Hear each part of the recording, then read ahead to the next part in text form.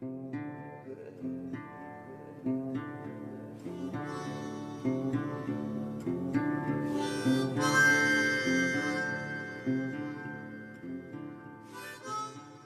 everybody, thank you for tuning in to the latest episode of Lethal Podcast. We are back, we're alive. We don't really talk about it in this episode, but in the next episode we will explain a bit of our absence there. So don't worry, we'll give you a little bit of context and kind of clue you in as to why things shook out the way that they were. But in this episode, we sat down and talked with our friends Isaac and Garen over at Limb Driven TV. Isaac was actually our very first guest on the show. Limb Driven TV has recently released a series of instructional videos that were made for the Ashby Bowhunting Foundation, so you can find them either on their channel or the Ashby Bowhunting Foundation's channel. It's on both of those. So we had a good time, talked about the videos, talked about a couple of things that are involved with the videos, and it was just always a fun time. Always fun time talking to the guys from Limb Driven. We love them, and I think this one is a good one that you will enjoy. As always, this podcast is fueled by Hunter's Blend Coffee. Go to huntersblendcoffee.com and use code ABF for 10% of your purchase to be donated to the Ashby Bowhunting Foundation. Again, that is code ABF, all caps, to donate 10% of your purchase to the Ashby Bowhunting Foundation. We do still have merch. I haven't really promoted much of it at all, but that's okay. If you want to go buy some stuff, then do that. It helps us out. If not, that's fine too. Check us out on social media. We've got a Facebook. We post stuff there sometimes. We're going to try and be a little bit more active. We've got a couple other things planned where I'm not promising tons of activity there, but we will be posting some updates and episodes and stuff like that, so check that out. Anyway, I won't keep you guys waiting any longer. Thank you guys for tuning back in if you haven't been here in a while, which is basically all of you, because it's been like 2 months since we've released an episode. So without further ado, here's our episode with Limb Driven TV. Enjoy. Isaac, last time we recorded, you were like just coming off of death's door, right? Like you had COVID and you were sick, like super sick. Yeah, I was not as sick as my wife, but I was plenty in the hole for sure. I mean, I was sick for probably 4 days, something like that. Just like a flu, but yeah, she took about 2 months to get back to work. Actually, whoa. I mean, it's the start of December, and she just is getting back to work full time, and we had it in September. Wow. Jeez. So and last week was when she was back. Yeah, this is jogging my memory a little bit. Yeah, because she's a runner. Like she takes her physical fitness very seriously, and she had just ran a half marathon, like 1.5 or 2 weeks prior to when we got COVID. She had just ran a half marathon, and then she was finally able to run again last week. Finally put on 3 miles. She had tried 3 weeks prior, so like the beginning of November-ish. And again, we had it in September, and she got like 0.2 miles in and had to stop and use her inhaler a bunch and had like a breathing episode. Yeah, man. Jeez. Well, they call it the lung killer for a reason, man. Like this thing, like even if it doesn't kill you, like there's a lot of people that are. Well, there was a guy in the NFL, in the NFL that like he got it right at the beginning of the year, and he's still sick. Like kind of the same situation as your wife. Like, man, it's crazy. Well, I took a COVID test today. I took not the nasal swab. I took the brain teaser, and yeah, super fun. And so I won't know the results of that until tomorrow because I've got my surgery on Thursday. But yeah, super fun. So you guys have been busy. Not so much super recently because you built this.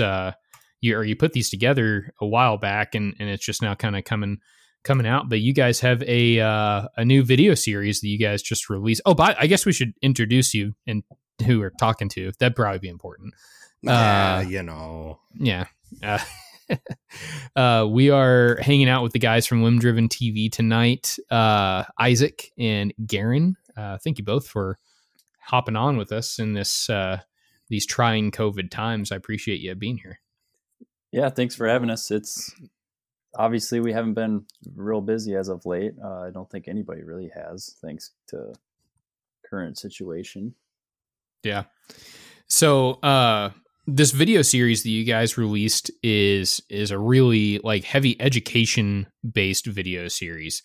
And it is, I'll just get this out here right off the bat. This is available on your channel, on the Limb Driven TV YouTube channel. I'll be sure to have a link in the description. But it's also available on the Ashley, my lord, on the Ashby Bowhunting Foundation YouTube channel as well, right? Yep. That's awesome. So what is this video series like encompass? I know I touched on it being educational, but like what's a part of it, and kind of why was it made? How did it come to be a thing? Isaac, you want to take this one? Yeah. I was actually coaching a wrestling match, and like, this is no joke. I was coaching a wrestling match, and then we had finished up, and my phone was just like going off like crazy, like it always does. Just tons of messages from guys. And it was just like, man, like, I know feel that bad. feeling. I feel bad for Troy Fowler because his inbox has got to be just jacked full. And I'm like, man, my inbox is starting to get just too much. Like, it's just too much. I'm not someone that really wants to sit on my phone all day, but I kind of let it happen there for a while, and it was like, man, this has to change. We got to just come out with a course. And I'm sick of repeating the same thing. I might as well have like the same 5 things copy and pasted ready to go. And it just, I don't know if you feel that way at all, but sometimes it's like I say the same things 100 times over. Might as well just make a large video series, have someone watch, and if you don't get it out of that, then I guess I just suck and you should ask elsewhere.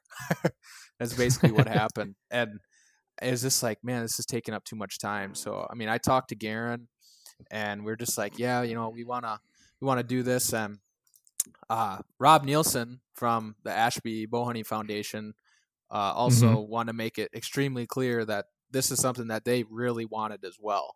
So it was a good little pair when we ended up kind of linking up, and they were asking for something, anything. And so then when we kind of had the same thing in mind, it was definitely an easy decision for them to choose us to make the series, being that we had done a lot of in-depth tuning in the past. Yeah. So what all, I guess kind of from a high level, we'll kind of jump into some details here in a minute, but what all does this video series have in it? What are the kind of topics that people can expect to see? I mean, we cover everything. So go ahead, Garen. Yeah. Sorry. So for this one, we kind of wanted to start with basic stuff. So the first couple videos are somewhat basic about, well, the first one just is parts of the arrow, just so you understand the vocabulary. But right. We wanted to start somebody off with a lot of it based on like what Isaac was saying, based on questions that we were getting, but then also just like covering different topics within bow hunting and arrow lethality, and trying to give everybody the knowledge to be able to like start from scratch and say, all right, I want to build the quote unquote ultimate arrow setup, to use some buzzwords there, but basically just build a really solid hunting arrow that they can adapt and apply to any type of game that they want to chase. Yeah. And so we also took in mind the information that Ashby has given to the world. And just tried to apply that as well to our video series and make this entire series so someone can start from scratch and go to hunt whatever the heck they want in the world, really. Yeah, that's kind of what I was going to say. This video series is really like, if you just watch it from beginning to end, and there's 10 videos in here. If you watch it from beginning to end, it's really you can go from not knowing anything about like arrows or building arrows in any way, shape, or form, to being able to build an arrow, like you said, to go hunt anything in the world. And I think you guys did a really good job there, and you even get a little bit into bow tuning. I know you've kind of talked that there may be some more stuff there in the future, which I think is wouldn't be a bad thing for sure. But Yeah, man, I think you guys did an incredible job. Like I said, I know we watched it, the three of us and a handful of other guys when you were done putting this together and looking for that initial feedback, and I wouldn't have changed a thing on what you guys did originally. So I hope you didn't. So let's hop into one of these videos and kind of the details on it and some of the findings that you guys had. This mechanical versus fixed blades, and talking about mechanical advantage. By the way, a side note, not to trash on them or hate them, because I love the broadheads and I love the people at the company, but has Toughhead ever updated their mechanical advantage stuff that's on their website to be right? You mean the incorrect formula? Yeah. That screwed me up so bad. Like, dude, me too. 10 years ago when I first was looking at this. Yeah. I'm like, that doesn't make any sense. Yeah, they had it. I think they had it like they had something being divided by it was in the wrong order, is what it was. So it was making some issues there. But anyway, but that first video where you talk about mechanical advantage and kind of the benefits and the issues that you may have with certain broadheads, you guys did a unique test there. Talk about that test a little bit and kind of the results that you ended up getting out of that. Which I will say you have as a disclaimer in the video multiple times, so that people don't send us messages and send you messages. You said it was not the most scientific way to do it, but I think you guys still did a really, really good job there. So talk about that a little bit. Yeah, this one we were looking at the mechanical advantages and trying to think of a way to simplify it but still represent it. So we just used a straight sheet of cardboard, which is pretty uniform all the way across. And then we just used a scale and measured the amount of force in pounds of just pushing various broadheads. In the video, we have, I think, 6 of them, pushing those through the cardboard, and then doing it a few times and just seeing how many pounds of force it took to get through the cardboard. And so for us, it worked out really well. Not scientific, not really usable numbers, but they are useful in the fact that it represents a better mechanical advantage being easier to push through a medium versus something with a worse mechanical advantage going through the same medium. Yeah. Well, absolutely. And just like a point of clarification, like the numbers that you got on that, while not the most accurate, are still valid for comparison's sake. Yeah, the proportional portion of that is accurate. Yeah, exactly. Because Isaac and you guys know that I did essentially the same test quite a few years ago. Yeah, that's probably 5-6 years ago at this point. And it's like I've seen higher quality versions of this test done, and the numbers still trend out the same. Like the values change a little bit, but everything changes proportionally. So it's like you can do the simple version, or you can go and spend a ton of money on like a load cell and a cylinder and like make it so that everything is perfectly square and everything is super accurately measured, but you're getting the same like useful information. Yeah, exactly. I mean, number one, we don't have the budget for anything like that. Well, we just, exactly. We just simplified Not it down. everyone is Iron Will that has a hydraulic press to do this with. You have 10 grand laying around for a push force gauge to be built out there? Come on, guys. Get together. I mean, maybe we'll see what next year brings. But Rob, I believe you did a little bit. Rob, you did yours with just some leather, right? It was a similar test with the scale and leather as the medium. Yep, I did one with cardboard, and then I did the same heads with a tanned hide.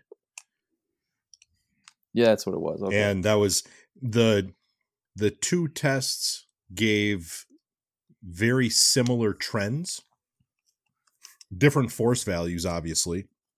Right. the one interesting thing was that the tip design became much more important with the leather. Okay, that's interesting. Because I had, especially for like some of the mechanical heads, where, you know, like a bone bust, you know, type tip, like chisel tip, whatever, bone crusher, will push its way through cardboard. It's not going to push its way through leather nearly as easily. Oh, sure. Right. And so there's some different variables there. And that's why I did the test in two different ways to highlight different things. Mm-hmm. But the overall numbers pretty much all stayed the same. Yeah, the trend remains. I mean, it's exactly. Physics. It's all mathematical. You know, a wedge that's really narrow and pointy is just going to be easier overall 100%. Against something that's not. At the end of the day, if someone can look at that and they can realize that something like the Tough Head or the Silver Flame 210 will be better than a Muzzy or a mechanical, like, okay, you get the picture. I mean, at the end of the day, right. And that's really, the biggest thing, really, right? Is seeing a visual like that allows someone to get enough of a grasp that they can look at a broadhead and have a general idea of whether this one is more efficient than that one. Yeah. Right. And that was the and that's point. The goal. It's not that they need to know the exact number. It's not that they need to have like these super precise numbers to all of it. Right. But if someone can look at a handful of broadheads on a wall or on a website and go, okay, like I'm setting up my child or my wife or someone that is, you know, energy deficient. It's a kind of way of putting it. Yeah. They can make an educated decision looking at, okay, like I like that head, but it's probably not the best choice for this application. Right. And as long as someone can make decisions like that, then that's all the point you need to get across. Yeah. I really like the fact that you guys use, I mean, like, what does a scale cost? Like the scale that you guys used, $15, $20, maybe something like that. Like not very like expensive, $20. Right? Yeah. And so you guys have shown and created this test that anybody, like if you have broadheads and you're willing to invest $20 into a bow scale, or, you know, another good, decent one would be like a trigger scale for a rifle or something like that. Yep. Then that's it would work just fine. And this is a test that literally anybody can do, especially now with Amazon Prime. I know you all have tons of cardboard laying around. Don't tell me that you don't, because I know I've got probably 40 boxes in my basement where I'm like, it's a really good box. I don't want to get rid of it. So yeah, I know you all have some cardboard sitting there. With the rate that all of us buy and sell random archery gear, oh God, you can never have too many boxes. Yeah, dude, you're telling me. Speaking of, when we were talking about those Trocar, those like Muzzy style tips, I went and looked something up. Have you guys seen these new mechanicals that everyone's going goo gaga about with this these Cobra Archery Barbarian MXTs? You seen these? What's funny is that I have no idea what you're talking about because I don't have any social media anymore. Lucky you. Yeah. So as of today, December 1st, my 30-day wait period on like all social media platforms where it like gives you 30 days to log back in. It expired yesterday, so it's official. I have nothing except Limb Driven TV. That's it. That feels kind of good. I don't know anything that you're talking about. Well, let me explain it to you. I don't get why people are like freak out over stuff like this. It's an over the top deploying mechanical with what looks like some type of weird retention pin at the bottom. I'm not totally sure what's going on there. What's it called? But it has like. It's called Cobra Archery is the company. It's called the Barbarian MXT. It's a titanium ferrule. It's a bone-crushing 0.07 thick 420 stainless steel blade. So just get ready for that Love guy. That 420. Oh yeah. And oh my god, I can't believe we got a marijuana reference in on the podcast. It's great. But the tip is like the most, like, imagine like the most chisel tip you've ever seen, and then dial that shit up to 11. That's what this is. Like this thing is a joke, but people are like losing their mind over it. I don't get it. Anyway, sorry. I wanted to bitch about that for a minute. I don't know that I've ever seen anything from Cobra Archery that didn't fall apart immediately. I don't even know who they are. So yeah. Well, they make I've never like heard of Cobra Archery. So when you go to like, I don't know. Do they teach like, karate? No, they probably should start doing that instead of archery though. Like when you go to like, you know, like the Podunk, like sporting goods stores or whatever. Like, do you guys have Dunham's over there? I think there's like in Kansas City. We did no, at we don't Stevens Point. It was terrible. The only thing you could find in there is like a Frisbee. And Cobra Archery, like accessories. Like that's literally all they have. Too. Yeah, I'm like, what the hell? No, this Perfect is awful. store if you're like 13 years old though, and you just want to go get some baseball gear. They got you covered. But yeah, their archery section was just full of like Cobra Archery stuff. I'm like, this is all garbage. It's all made of plastic. It's all fucking Chinese. It's nonsense. Well, glad to know that I would never entertain the idea anyway. So we're good. We're safe. So you guys had another video that I think you ended up calling it. What did you call it? How heavy can my arrow be? And you were talking about draw force curves and debunking a myth. Talk about what you went over in that video, because I think that's something that I've repeated a million times, and I feel like it just keeps popping up everywhere, and I don't know why. Well, I know why. Yeah, this is my baby here.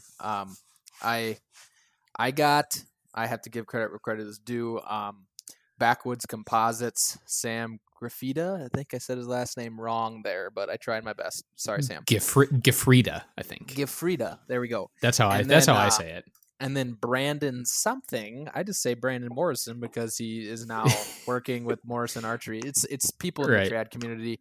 I've been doing some testing on super curved limbs. That's what I've shot, but that's a different rabbit hole. We don't have to go down that. But we when I say we, I mean they, and then they transferred it to me for actual use, created a program where I could calculate draw force curves. So I could take data points on every single inch of draw or half inch of draw whenever I want, whatever I want to do. And then it will create a graph for where the poundage is at, and then I can calculate the area under the curve.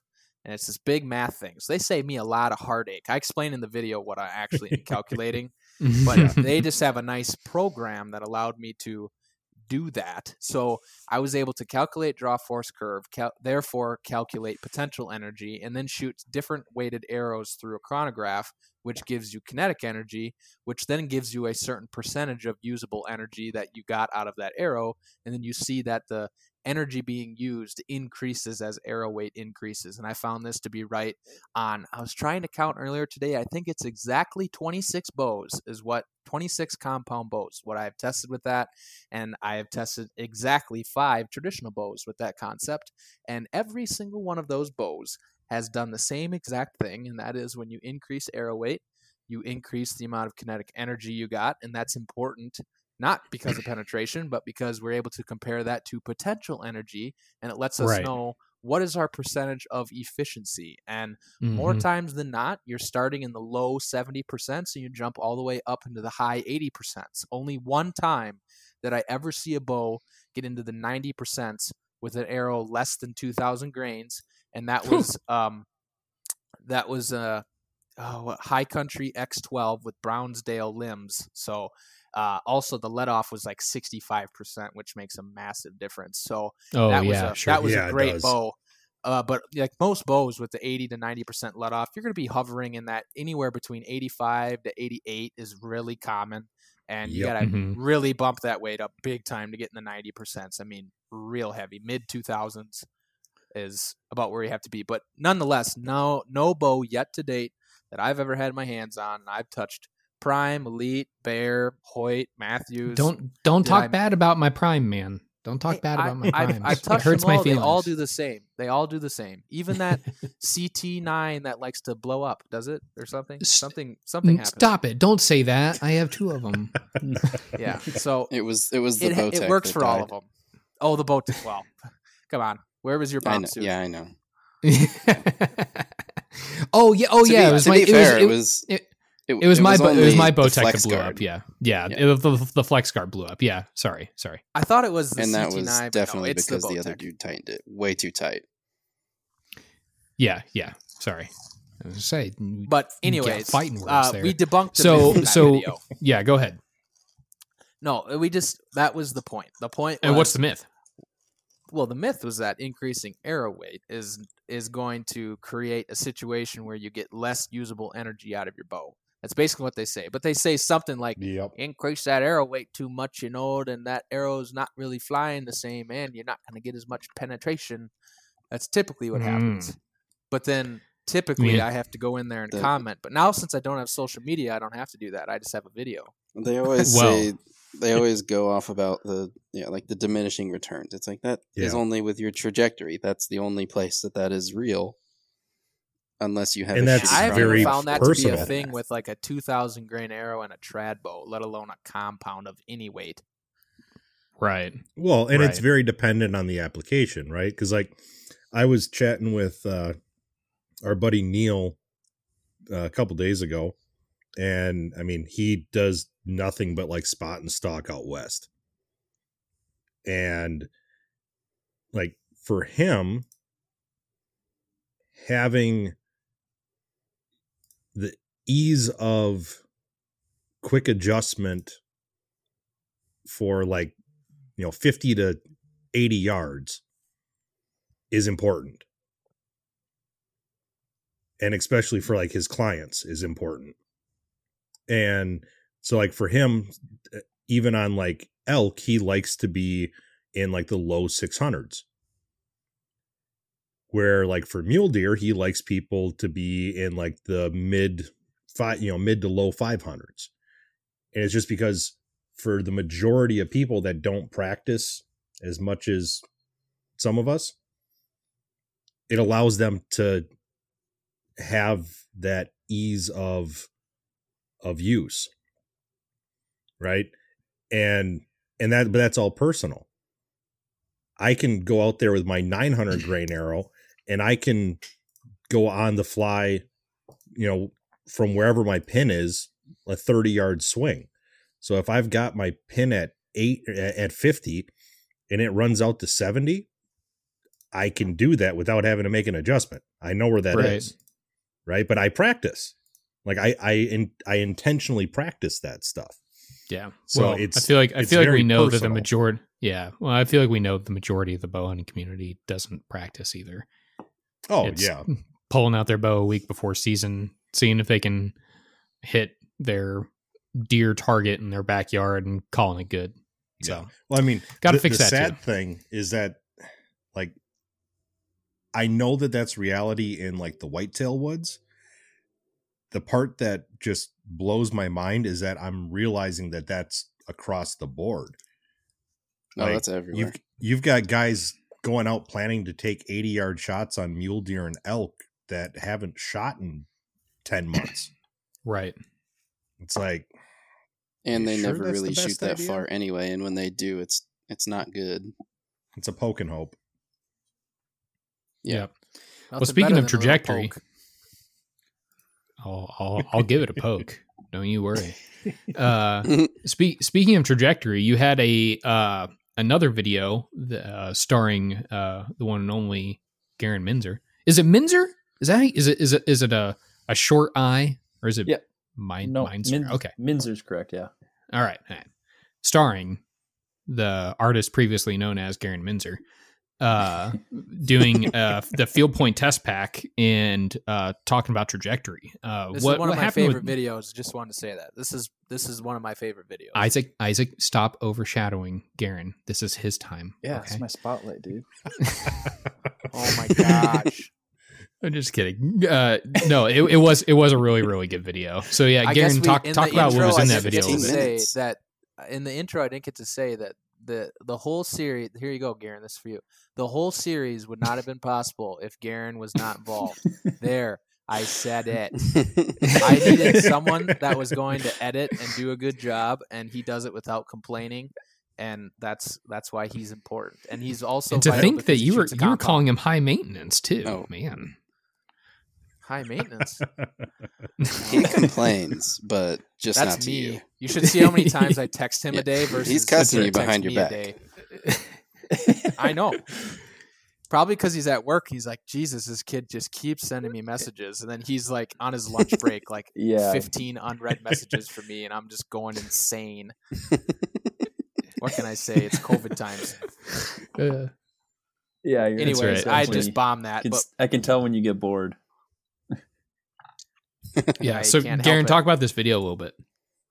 Yeah, so this video, honestly, this is one of the funnest toys, and it's the cheapest thing ever. Just buying a field point test pack and playing around with it, it's a lot of fun. And I kind of forgot how much fun it was until we did this video.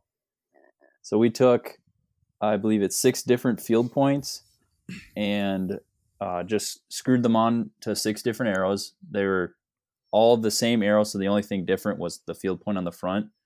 So we could track the difference in the arrow weight, and we just shot them all at the same spot. And you can see, especially if you do this at like 20, 30, 40, like at the farther back you go, you'll see the spread kind of show up of the trajectory of each arrow. So we did the lighter arrows. You can see that they hit, higher up, and then you can see the difference, how much drop are you actually getting at 20, 30 yards when you go from like a 100 grain point to a 200 to a 300. And to a lot of guys that haven't tried this, I heavily encourage it. It's one of the cheapest toys you can buy right now for your archery kit. And for anyone that hasn't done it, they're usually surprised at how little drop they get, especially 30 yards and in, which is most whitetail shots. So we're showing in the video of like shooting all these field points and showing the trajectory change. And the overall point of it was like, get one of these, try it for yourself. After doing it for a little while, you kind of figure out like, hey, I'd be comfortable shooting, maybe like the 175, 200. I like the 200 grain point, but you'd be able to figure out like, oh, 300 is too much. Or maybe you'd say, oh, 300, like feels really good in the hand. That bow is dead. And I'm fine with that trajectory. Like you can sight in for it and shoot accurate as anyone else. Yeah. No, it's a good test. Like you said, it's really cheap and it's fun. Like it's really eye opening and it's an easy way to stretch your legs a little bit and, like you said, shoot those longer distances and be like, oh, like if I jump up 100 grains, like I'm only dropping an extra like 8 inches at 40 yards. Like that's not bad. But especially after you re-zero, like it's, even if you're an inch or two low at 20, when you change that, it changes how that ends up pitching out later further down. But yep. That's the part that a lot of people don't realize is once you change your initial zero, now your launch angle is changed for that zero. Yep. And now everything else kind of cascades off of that. Yeah. And it's, within reason, it's not nearly as drastic as a lot of people think. Yeah. Speaking of like weird preconceived notions, this is like kind of related, but I'm gonna talk about it now. I posted I made a quick comment on a status this morning. Somebody posed a question that I'm sure you guys will be familiar with of would you rather have a lighter arrow with higher FOC or a heavier arrow with lower FOC? And this question used to get asked quite a bit in some of the groups that we were in. And I remember somebody mentioning that like they asked this exact question to Doc, and even Doc was like, and like the arrow weights and percent of front of center that was presented was kind of a unique situation where even Doc was like, I don't know, like that'd be an interesting choice between those two. I think it was like 650 and like 15% or like 550 and like 25%, something like that. But anyway, so in this thread, somebody asked a similar question, and in this thread, there was a bunch of guys that are like, FOC doesn't matter, yada yada yada, it doesn't make any statistical difference, blah blah blah blah blah, and it got me thinking about like all these guys, some of them prominent, some of them not, that talk about how like FOC doesn't matter, or they don't think it makes any difference. They have flight issues when they get too high FOC and all that. But then those same guys, when they explain their arrow setup, they're knocking on the door of 20% FOC. Yep. And it's like, I just find it so hilarious. Like there's somebody, I think I've mentioned on the podcast before, but I'm going to say it again. There's somebody really prominent in the bow hunting community that people borderline worship. And this person talks about how FOC doesn't make a really big deal. Like he doesn't think about it, and actually doesn't like it. Like he talks about like it's not something that he really wants. But then when he explains his build, by my calculations, he's coming out to about 23% FOC. Well, I think a big part of it with a lot of these guys is, one, a lot of the compound guys are trying to stay within a certain weight. And so before they can even really give higher FOC a chance, they're already not wanting it because it made their build heavier than they desired. Right. Right. And then a lot of the guys that aren't, I guess, like the person that you were just kind of referencing, it's not a focus of his builds. He's not looking at a build and going, I need to have this much. Right. He's picking out his head. He's picking out a durable component, and he's putting his build together knowing that it's about the weight that he wants. And it just so happens that puts him into, that category. Right. And that's how I tell people all the time. I'm like, when they start asking me questions about FOC, I'm like, dude, just focus on like buy a good broadhead and buy good components, and your FOC is going to land probably around where it should. Like if later you want to focus on like really trying to crank it up, go for it. And if you run into durability issues with your shaft, then dial it back a bit and buy more durable shaft and drop your FOC. But yeah, it's just it's a let it fall where it lies. Like the only thing I really focus on anymore, like I'm married. I don't want to say I'm married. I'm almost married to 200 grain broadheads. I think 200 grain broadheads are the way of the future. I think everybody should think about going to a 200 grain broadhead and then trying to keep my arrow weight somewhere between 500 to 650 grains. And the component, like depending on how heavy I'm trying to go, the component is what ends up dictating that. And so, yeah, I think it's silly. I think it's silly when these people talk about how, let me dial this back for a second. I think that the lesson that I've learned from that kind of story that I told with all these guys that, that talk about how FOC isn't a really big deal, but then they're shooting high FOC. I don't know, or EFOC at that point. EFOC. I don't know if that's because they don't know how to calculate it, like if they're calculating it incorrectly, or if they've never actually calculated it before. And if they've never actually calculated it, then they have zero business trying to talk about it. Like if you can't even tell me what the FOC of your arrow is, or like a general ballpark, then you can't, like, you have no ground to stand on there. But one of the pet peeves I have for just like in general, just as like a rule of thumb. Here's the thing. So there's 6 of us on this podcast. I'm pretty sure 0 out of 6 people lose sleep over what someone else is shooting. Literally 0 out of 6. I don't care what you're shooting. I really don't. Whatever. Do what you want to do. But here's what I do care about. If someone is struggling and they want to improve, I, as well as 5 others here, have knowledge on how you can improve. And it's frustrating when there's obvious things that someone can do, but then there's always that person that's like, it don't matter.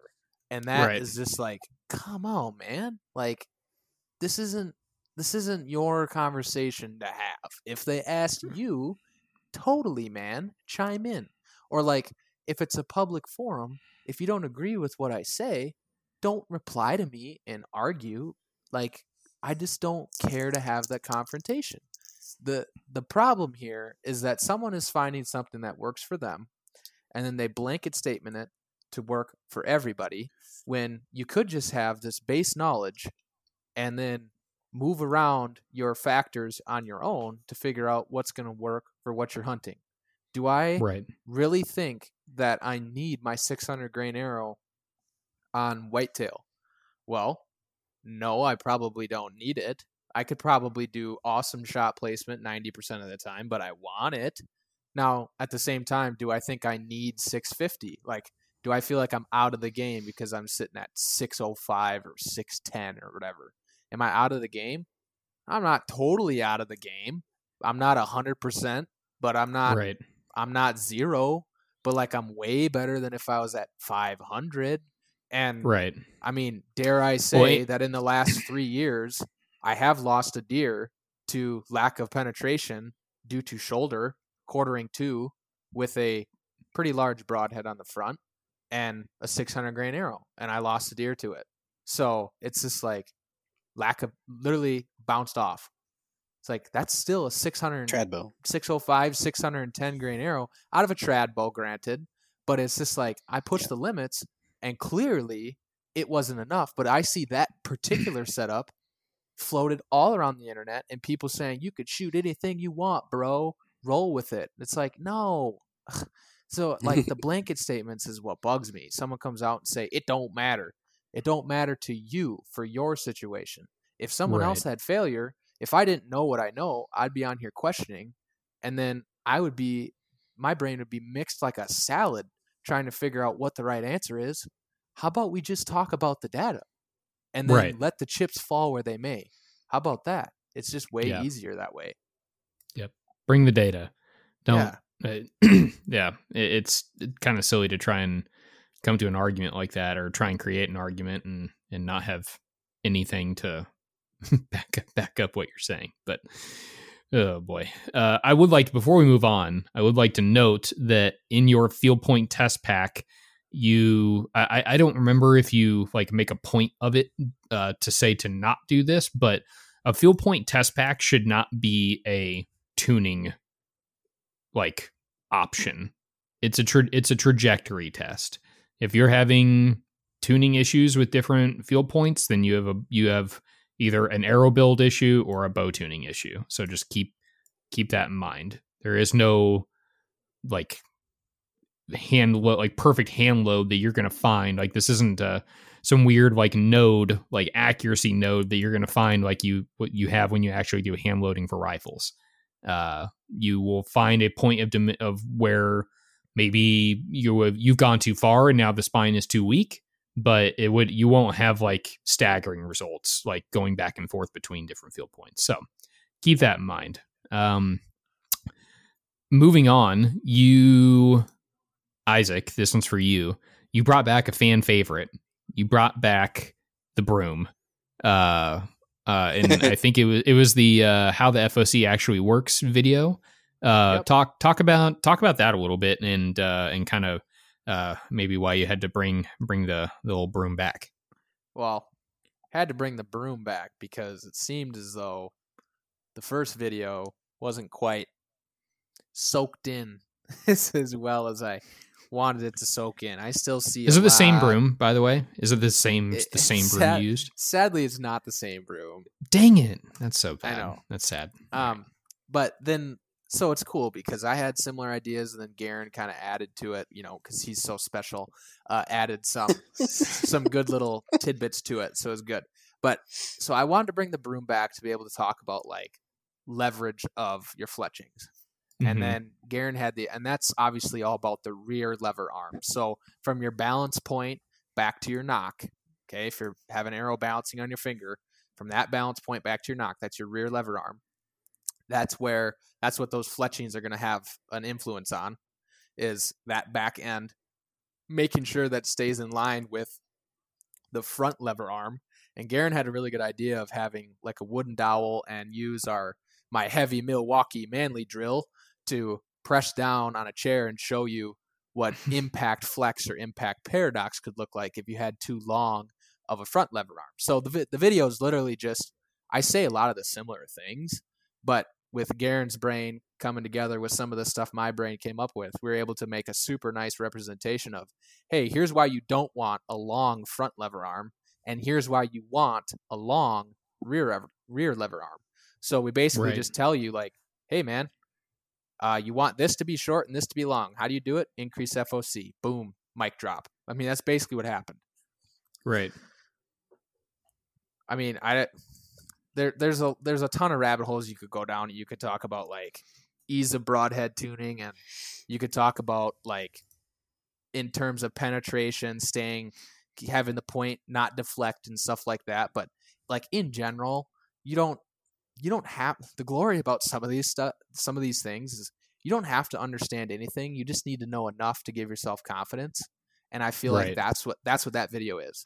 It gives you enough confidence to understand that, hey, if this is where my balance point is at and I can't bend it easily, I'm good. Hey, if this is where my balance point is at and it's long enough that, the arrow's tuning well and there's good flight down range, hey, I got confidence. And from there, you can tweak little things along the way based on how your experience goes.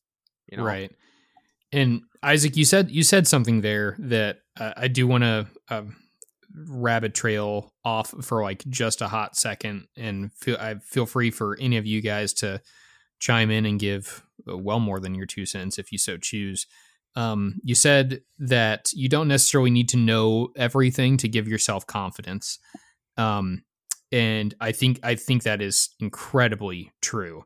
And I want to echo, especially for maybe some of the newer listeners or some of the people who are newer to a higher front of center and heavier arrow kind of thing. It's great. It's a great thing if you know the science behind your equipment and why you're choosing the equipment that you are. I'm not saying to don't try and understand it. What I am saying is that you don't need a physics degree to be able to just build an arrow like this. Like there's some pretty simple principles that you can follow that I think Troy does, the Ranch Fairy does a really good job of. And I think that there's been a bit of an issue in this community for a while that is borderline toxic of correcting everybody and everything when it comes to like very, very minute details over like nomenclature and stuff like that for physics. I get it. Like it's best to be right. And especially if you are somebody that's educating somebody else. So, I mean, know your level of competency and feel free to go back and listen to the Dunning-Kruger episode if you feel like you know everything and you've been here for 5 minutes. But I feel like as a community, we need to do a better job of being more, I guess, welcoming might be the right word, and not just so Agreed. Toxic with how people get treated when they talk about I all the time I see people say, look at the Ashby stuff, you want higher kinetic energy, or like they'll mention kinetic energy, and then like 10 guys from the community jump on, they're like, let me tell you all the reasons why you're wrong. Like that's not the way we should be doing it. So anyway, I just wanted to bitch and moan, complain a little bit there to tell people to knock it off because it's not helping anything. Well, exactly. Yeah. Let's see. Did we talk about front and rear lever arms? We did. Yeah, we did. Yep. Because that was part of that video. The last like video before you get into your bow tuning videos is you talk about different insert types and weights and stuff, like all the building components to these arrows that you kind of talk about throughout the entire video series. What and this is probably one of my favorite videos from you guys, because it's I think something that I've personally learned over the last probably year or so, as I've kind of dove more into the component side, is that component design is much more important than component material, in my humble opinion. So talk about the choosing the best components and maximizing structural integrity video, because I think that was a really good one. Yeah, this one, it's funny because it's something that your quote unquote average archer doesn't really think about, because you go to the store, you buy your arrows, they slap an insert in, you just have to screw on the right point, and then boom, you're ready to go. And for most guys, most shots, you're probably not going to have any problems with just a regular stock insert. But anytime there's a hard impact, it's hilarious to see, because 9 out of 10 times it's going to happen at the front of that arrow. Something's going to break. You might mushroom out the carbon. It might snap right behind the insert, because a lot of those stock inserts are fairly short. And so this video, we kind of went in to say, you're probably going to be okay a lot of the times if you make good shots. But if you can have this, why would you not? Beef up your front of your arrow, put the insert in. And so we covered a little bit over designs that are just better. Supporting the inside of the shaft and the outside is huge on any hard impact to keep your arrow together, because that's, if you look at the Ashby studies, it's the most important thing, structural integrity. If your one arrow turns into a shotgun, it's not going to go anywhere. It's going to stop. You need to all hold it together. And so with this video, we went over the insert designs, support the inside of the shaft, have a sleeve over the top. If it's bonded, the sleeve is bonded, or if it's not, whatever. Support the inside of the shaft, support the outside, and you're good to go. Pretty simple video, but something that not a lot of guys put a whole lot of thought into, unless they're nerds like us and just like arrows. Bunch of nerds. That's what we are. That's nerds. okay. I like being a nerd. Yeah, well, me too. Speaking of, it's beneficial Rob, sometimes. Yeah. Ooh, yeah. What's that? Not. I mean, no. There will be no spoilers here. But Rob, did you binge watch? Have you binge watched yet? Don't bring it up. I'm guessing the answer is no. Okay. Yeah. Okay. I am trying to be patient and wait to watch it with my wife. Mm-hmm. At some point in the near future, I'm just going to be watching it. Okay. Yeah.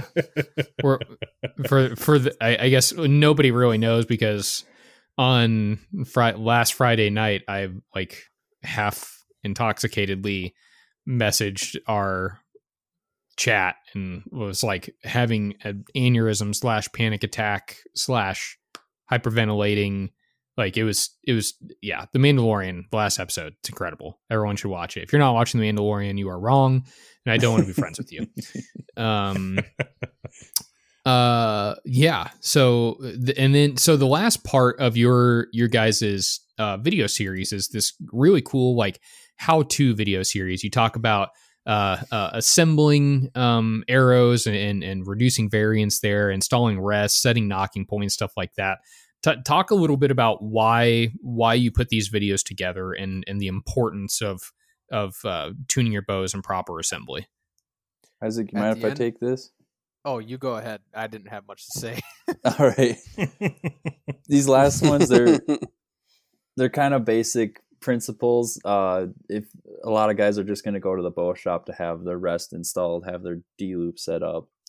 For those that like to assemble their own arrows, it's a cool little tip to assemble your arrows, sort them out so that way your variances are reduced, and you can have some pretty tight tolerances actually just by sorting your arrow shafts and inserts. But the last 2 videos are, we added them on there because if you're doing this all on your own, if you're building your arrow from start to finish, doing it all yourself, there are things that have to be done right. Otherwise, you're going to be one of the guys that doesn't believe any of it works because it didn't fly right, the arrow did corkscrews, or whatever other issues you may have heard. You have to be tuned. It's doesn't matter what you want to shoot, low FOC, high FOC, a 300 grain arrow, a 2000 grain arrow. If it's not tuned, you're just wasting your time, really. You have to get your rest lined up properly. You have to get your D-loop set up so your arrow's level. That arrow has to launch straight. If it doesn't, you're wasting energy, and you could be wasting an opportunity. Yeah, absolutely. Okay. I think that a lot of the time, like when guys do go down this rabbit hole, like, and they do set up the high FOC arrow or whatever, a lot of that frustration is from not having a tuned bow, especially with like the field point test pack, with people using that as their tuning method. Like, that can be super frustrating because, you're not getting, like, you're already at a disadvantage because you're trying to tune the bow without it being tuned, and then it's super frustrating. Yeah, I was gonna say that it's pretty crazy. Like, a lot of the questions we get are answered about tuning specifically are answered with those first 2 videos, or I guess the second and third video rather, of like, hey, how do I install the rest, and then how do I get that D loop and knocking points, everything lined up. Like, if, like Garen said, if you can get that down, I can tell you with 3 shots through paper what you need to do. I mean, let's assume you're decently consistent. If you're I've been recently touching a lot of Matthews because my wife has a VXR, so it's like if she's shooting, I set her rest up and I did the D loop and everything. And actually, it's funny because we ran into the same thing with Garen's bow, except his bow, every time we do this, it shoots a perfect bullet hole and we can't even film a video. Yeah, you've done that twice now. Two times you've done that. It's so funny. It's funny how that happens when things are set up correctly. It's borderline annoying, but it is great at the same time. Good job, PSC. You make a heck of a bow. Yeah, they do. Come a long ways.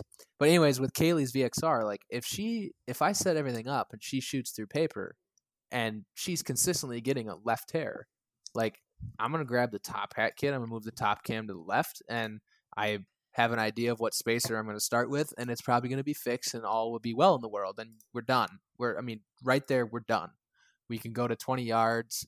For her, she's probably not going to shoot a bear shaft well, so we'll just take the broadhead, shoot at 20 yards, and make a slight rest adjustment, how you might see John Dudley do on YouTube. Woohoo! We'll do a little shortcut on that, but at least I know the cams are lined up, the strings lined up, everything's lined up. It might be 1/64th to change the consistent 1 inch left that she has, and then booyah, we're good. And that's like worst case scenario, So, I mean, if you can get the D loop right, get the knocking point right, and get the rest set up, I can help you in, 5 minutes if you're right there at your paper tuning station. Right. I mean, but it's pert near impossible to get someone to redo their entire rest, to redo their D loop, redo the knocking points. They have to go to the shop. They got to pay another $50. Some of them get charged like $100 just for that, and then they're just mad at me, and they're not understanding that the shop is who toasted them, not me. So if I can just put that video out there, then at least they can see, like, oh, this was clearly not set up right. And be like, I know it wasn't. Well, that's the biggest thing is, like, so often guys will, like, you're trying to be helpful, but guys are like, well, I just had it tuned. Like, I just paid for this to be tuned. I'm not touching the rest. It's like, but you have a tear. So either you're touching the rest or you're changing the string position with the cams. one of the two. I mean, you could have a grip issue, right? But it's like shops doing poor work just causes more frustration for everyone, because then they feel that it's already correct and then they don't want to change anything. Yep. Every shop I've ever been to, I've spent a week in there and they've changed everything that they've done within a week of It's funny how that works. And they're like, oh, wow, that's easy. Yes, it is. And guess what happens to their service? Goes way up. They get more people in the shop. They sell more stuff. And then all of a sudden, it's one of those places I can send people. So if you're not in one of those spots, then honestly, like, it sounds bad, but like, if you're not in one of those spots, you have to figure this out on your own, because it's not acceptable to buy $1,000, a $1,400 or $1,800 bowl, and that's just the bowl. And then what's all the components. What's $1,800 now? I don't know, like Hoyt carbon bows. Rob would know, but it's unacceptable to buy that and then have it not shoot well. That is true, it's the only reason I had those 2 carbon bows was because I got them directly through Hoyt at a fair amount below dealer cost. Well, who are we to talk, Rob? Me especially. I have a $1,600 trad bow at this point, right? So I can't really talk. Hey, we enjoy our hobbies. Just leave it at that. We don't need to discuss the money. We won't discuss how much we have in musky lures either. When I was going over my that. wife might listen to this, and between archery and musky fishing, there's plenty. All right, we'll go ahead and deviate right now. So what? I know. I think when we talked last, I think the answer was a flip and break is what's next. But what do you think might be next for you guys? Do you have any plans for anything in the future? Or are you just gonna kind of hang out for a minute and wait and see and kind of feel out for what the market may need as far as content? There are a little bit of gears turning. It's going to be a little bit. We're taking a break. Hunting season is just kind of wrapping up for everybody. It's December 1st, so if your gun season isn't over yet, you're probably in the South or something weird like that. Maybe muzzleloader, but weirdos. Ice fishing is going to start soon, so me and Isaac have a couple things planned with that.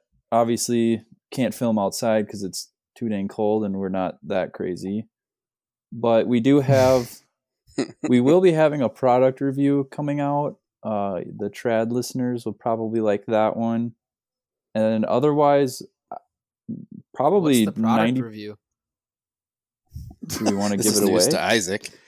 I mean, I can edit it out. I can edit it out later if you want me to. Isaac I don't knows know what it is. You know, you had to measure your hand for it. Oh yeah, yeah. Yeah, we do have something coming out. That's good. You could keep that. Yeah, we got something coming. Yeah, subscribe. You know, we got to market this a little bit, right? yeah. Tease it, guys. Tease it. Come on. Yeah. But that's like the last thing that we really want is to kind of outline fletching. But we are waiting for some studies that we knew people were doing, and then also waiting for the foundation stuff to finish up with some of the stuff they were doing so we can give accurate information. So that's the whole purpose behind that. That's really beyond that. It's all I can think about for future stuff, to be honest, is just a couple more tuning things and that fletching stuff. And then like Garen said, like on our channel, not on ours and ABF's, but like just our channel, we'll have some product review stuff and some stuff about draw force curves with trad bows will probably be coming up. And when we say this, we mean like in a year. Like it's going to be a little while. When it's warm again, when it's warm out, then we'll start to think about filming. We like to film outside, or at least when it's nice out. Yeah. It's going to be a little bit, but like, you know, we have other hobbies. We have other things we like to do too. And we've like Garen and I, like you said, we got some fishing trips planned, and there's just sometimes archery can start feeling like work. And for the last 3 years, for me specifically, I've been struggling a lot with it because it's really felt like work. And it's going to feel good to kind of take a step back and not do a whole lot and see if I can't have some more fun before I dive back into the project scene. And I think that's why I deleted all my social media too, was just like, it's so much easier to not talk constantly to people about it and have it just be back to being like my thing I do with my buddies instead of corporate stuff. Like, it just, people don't always see that, you know. I don't know if you guys it makes have it ever a lot felt more that, fun. But I don't know if you guys have ever felt that, but like we've been grinding so long on this movement, and now that it's happening and I feel like there's momentum, I feel like if you picture it as a rock, if you picture it like a rock, yeah, pun was intended. But if it's like a rock, it's like it's going downhill now. Like, I don't need to push it. I'm just going to watch it for a while. And then if it stalls, I'll come back with a shove. But like, I can just watch this now. And I feel like Garen and I specifically have done our due diligence to everything. And that was kind of another thing with the project, was like, we were out of it for a while again. And then we saw like, this needs to be done. And we accomplished that task. And we're going to let the stone keep rolling for a while. And then when it needs a shove, we'll be back and give it a shove with some of the things that we just kind of recently mentioned. But yeah, you know, it's going to be a little bit. I know that we had some comments initially and guys are like, oh, I hope it's not too long. It's like, well, I'm not really here to please you right now. I need a break. I'm going to go cast some lures for a while. Yeah. Well, I think you bring up an interesting point, and I really like that as, you know, I think that, and dare I say, I know you guys have been at it way longer than we have, but, as far as putting content together, but even more so to just, you know, talking about it and being an advocate for these sort of builds. But I'll lump ourselves in this group a little bit here. But yeah, you deserve to lump yourself in that for sure. You guys have been at it too. Well, I think that we're in a unique time where, like you said, the momentum is building, pun intended, and the stone is rolling. And I think our role, like the five of us here, along with, and I know I've had this conversation before with a couple other people, but they're that like this crowd. Well, first off, this crowd, the whole like FOC movement stuff is like way smaller than people think that it may be. Like it's like it's a very small world. Like, I mean, think about a small business. That's about how big this entire community is. It's not very big.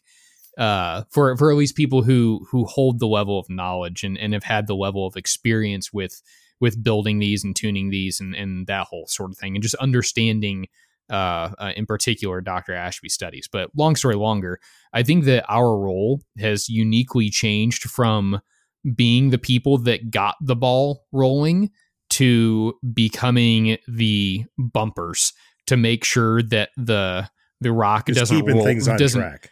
Right. The rock doesn't veer too far left or too far right. We just like our goal is no longer to push. It's to be the supervisor on the side that says, yeah, keep doing what you're doing, guys. Or let's redirect a little bit. We're the sweepers for the curling rock. That's there you that's go. it. That's I like it. Man, I smell a meme coming in about 5 minutes here. It is. Man, you know what? No, I'm going to do one better. This is the episode art. This is the episode art. It's not the snail anymore. It's the USA curling team that won in like 2012. The four dads that look like they were just like, I'm really tired of like dealing with my family every night. You want to join like a curling league? Yeah. That's the new Limb Driven and Lethal Podcast logo right there. USA curling team. That's incredible. Well, cool. Well, man, thank you guys. Thank you so much for coming on and chatting with us. Do you, I want to give you the chance to talk about anything else that you want, but, where can people find all of your content, and in particular, this content either on your channel or on the ABF stuff? Before we say that, I have to give another plug. Okay. Normally, my name is the one that is attached to just about everything because I normally do all the talking and then I do all the sharing because Garen does all the editing. So it has to be noted that Garen is a massive part, and probably if it was split 50-50, it would be more like 51 to Garen, 49 to me for effort put into all of these things, and his name is rarely ever mentioned. Sometimes I feel like he's lucky for that. But seriously, without him, none of this could happen, and it's rare that he gets on a podcast or rare that he's able to, share his perspectives. He has just as much experience as I do. He's been doing it just as long. He's just done all the dirty work, and he's always kept his mouth shut and just done it. And without him doing that part, none of this could happen, and none of our videos, the ones that mostly I'm hosting, could even be a thing at all, ever. Right. From when YouTube started to when we just recently uploaded 10 videos in one day the other day. None of that could happen without Garen, so everyone needs to know that when we're talking Limb Driven TV, it's not a one-man show. It's not just me. He is just as much as, if not more, in charge of everything, and it's a huge deal. So I have to publicly say that because he rarely gets the good job and the pat on the back that he deserves on that. Yeah, absolutely. Well, so Isaac, on my end, you broke up a little bit there, and I think it'll be fine in the recording. But did you plug where to go to view all the content? Limb Driven TV or Ashby Bowhunting Foundation's YouTube is where you can find all the stuff. And then if you find Garen, do you still run the Facebook page? I don't even know. Yeah, I've been dragging my feet on that, but I pop in. I'll come and check the messages. If you send us a message, I'll do my best to reply. Life's a little busy right now, but I do sweep the Facebook page for messages. I just don't post on there a whole lot. So you can still reach us that way if you have further questions. YouTube comments, me and Isaac both kind of survey those every once in a while. If we find something interesting, we'll reply. Yeah, that's pretty much it. Cool. That's all, well, that's all we got. Man, I dig it. This is nice. One of our shorter episodes. Hour 15, less than that.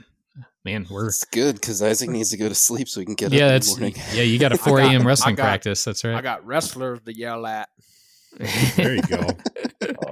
He likes that. Time. Well, cool. Well, once again, thank you guys for coming on. Really appreciate it. You guys were Isaac was our first guest, so glad to have you back. And hopefully, next time you guys do some fun content, we can meet up again, chat about it. Yeah, and if we have to do a nerd episode about trad bows, we can do that. So, ooh, yeah, that might have to happen like midsummer or something. I'm getting some of Sam's limbs, so I can finally talk with you guys.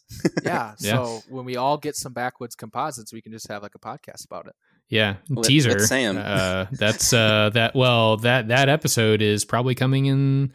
I would guess from right now. I would guess about within the next month. So either sometime in December or maybe early January, you can expect us to have Sam Gafrida from Backwoods Composites on. So awesome. He is very, very, very, very, very close to having everything. Well, I think technically stuff is ready to roll out, but we're working on getting some finalized stuff together. So anyway, cool. Well, once again, thanks guys for the 8th time. And if you're still listening, appreciate you being here and hanging out. And until next time, disrupt the status quo.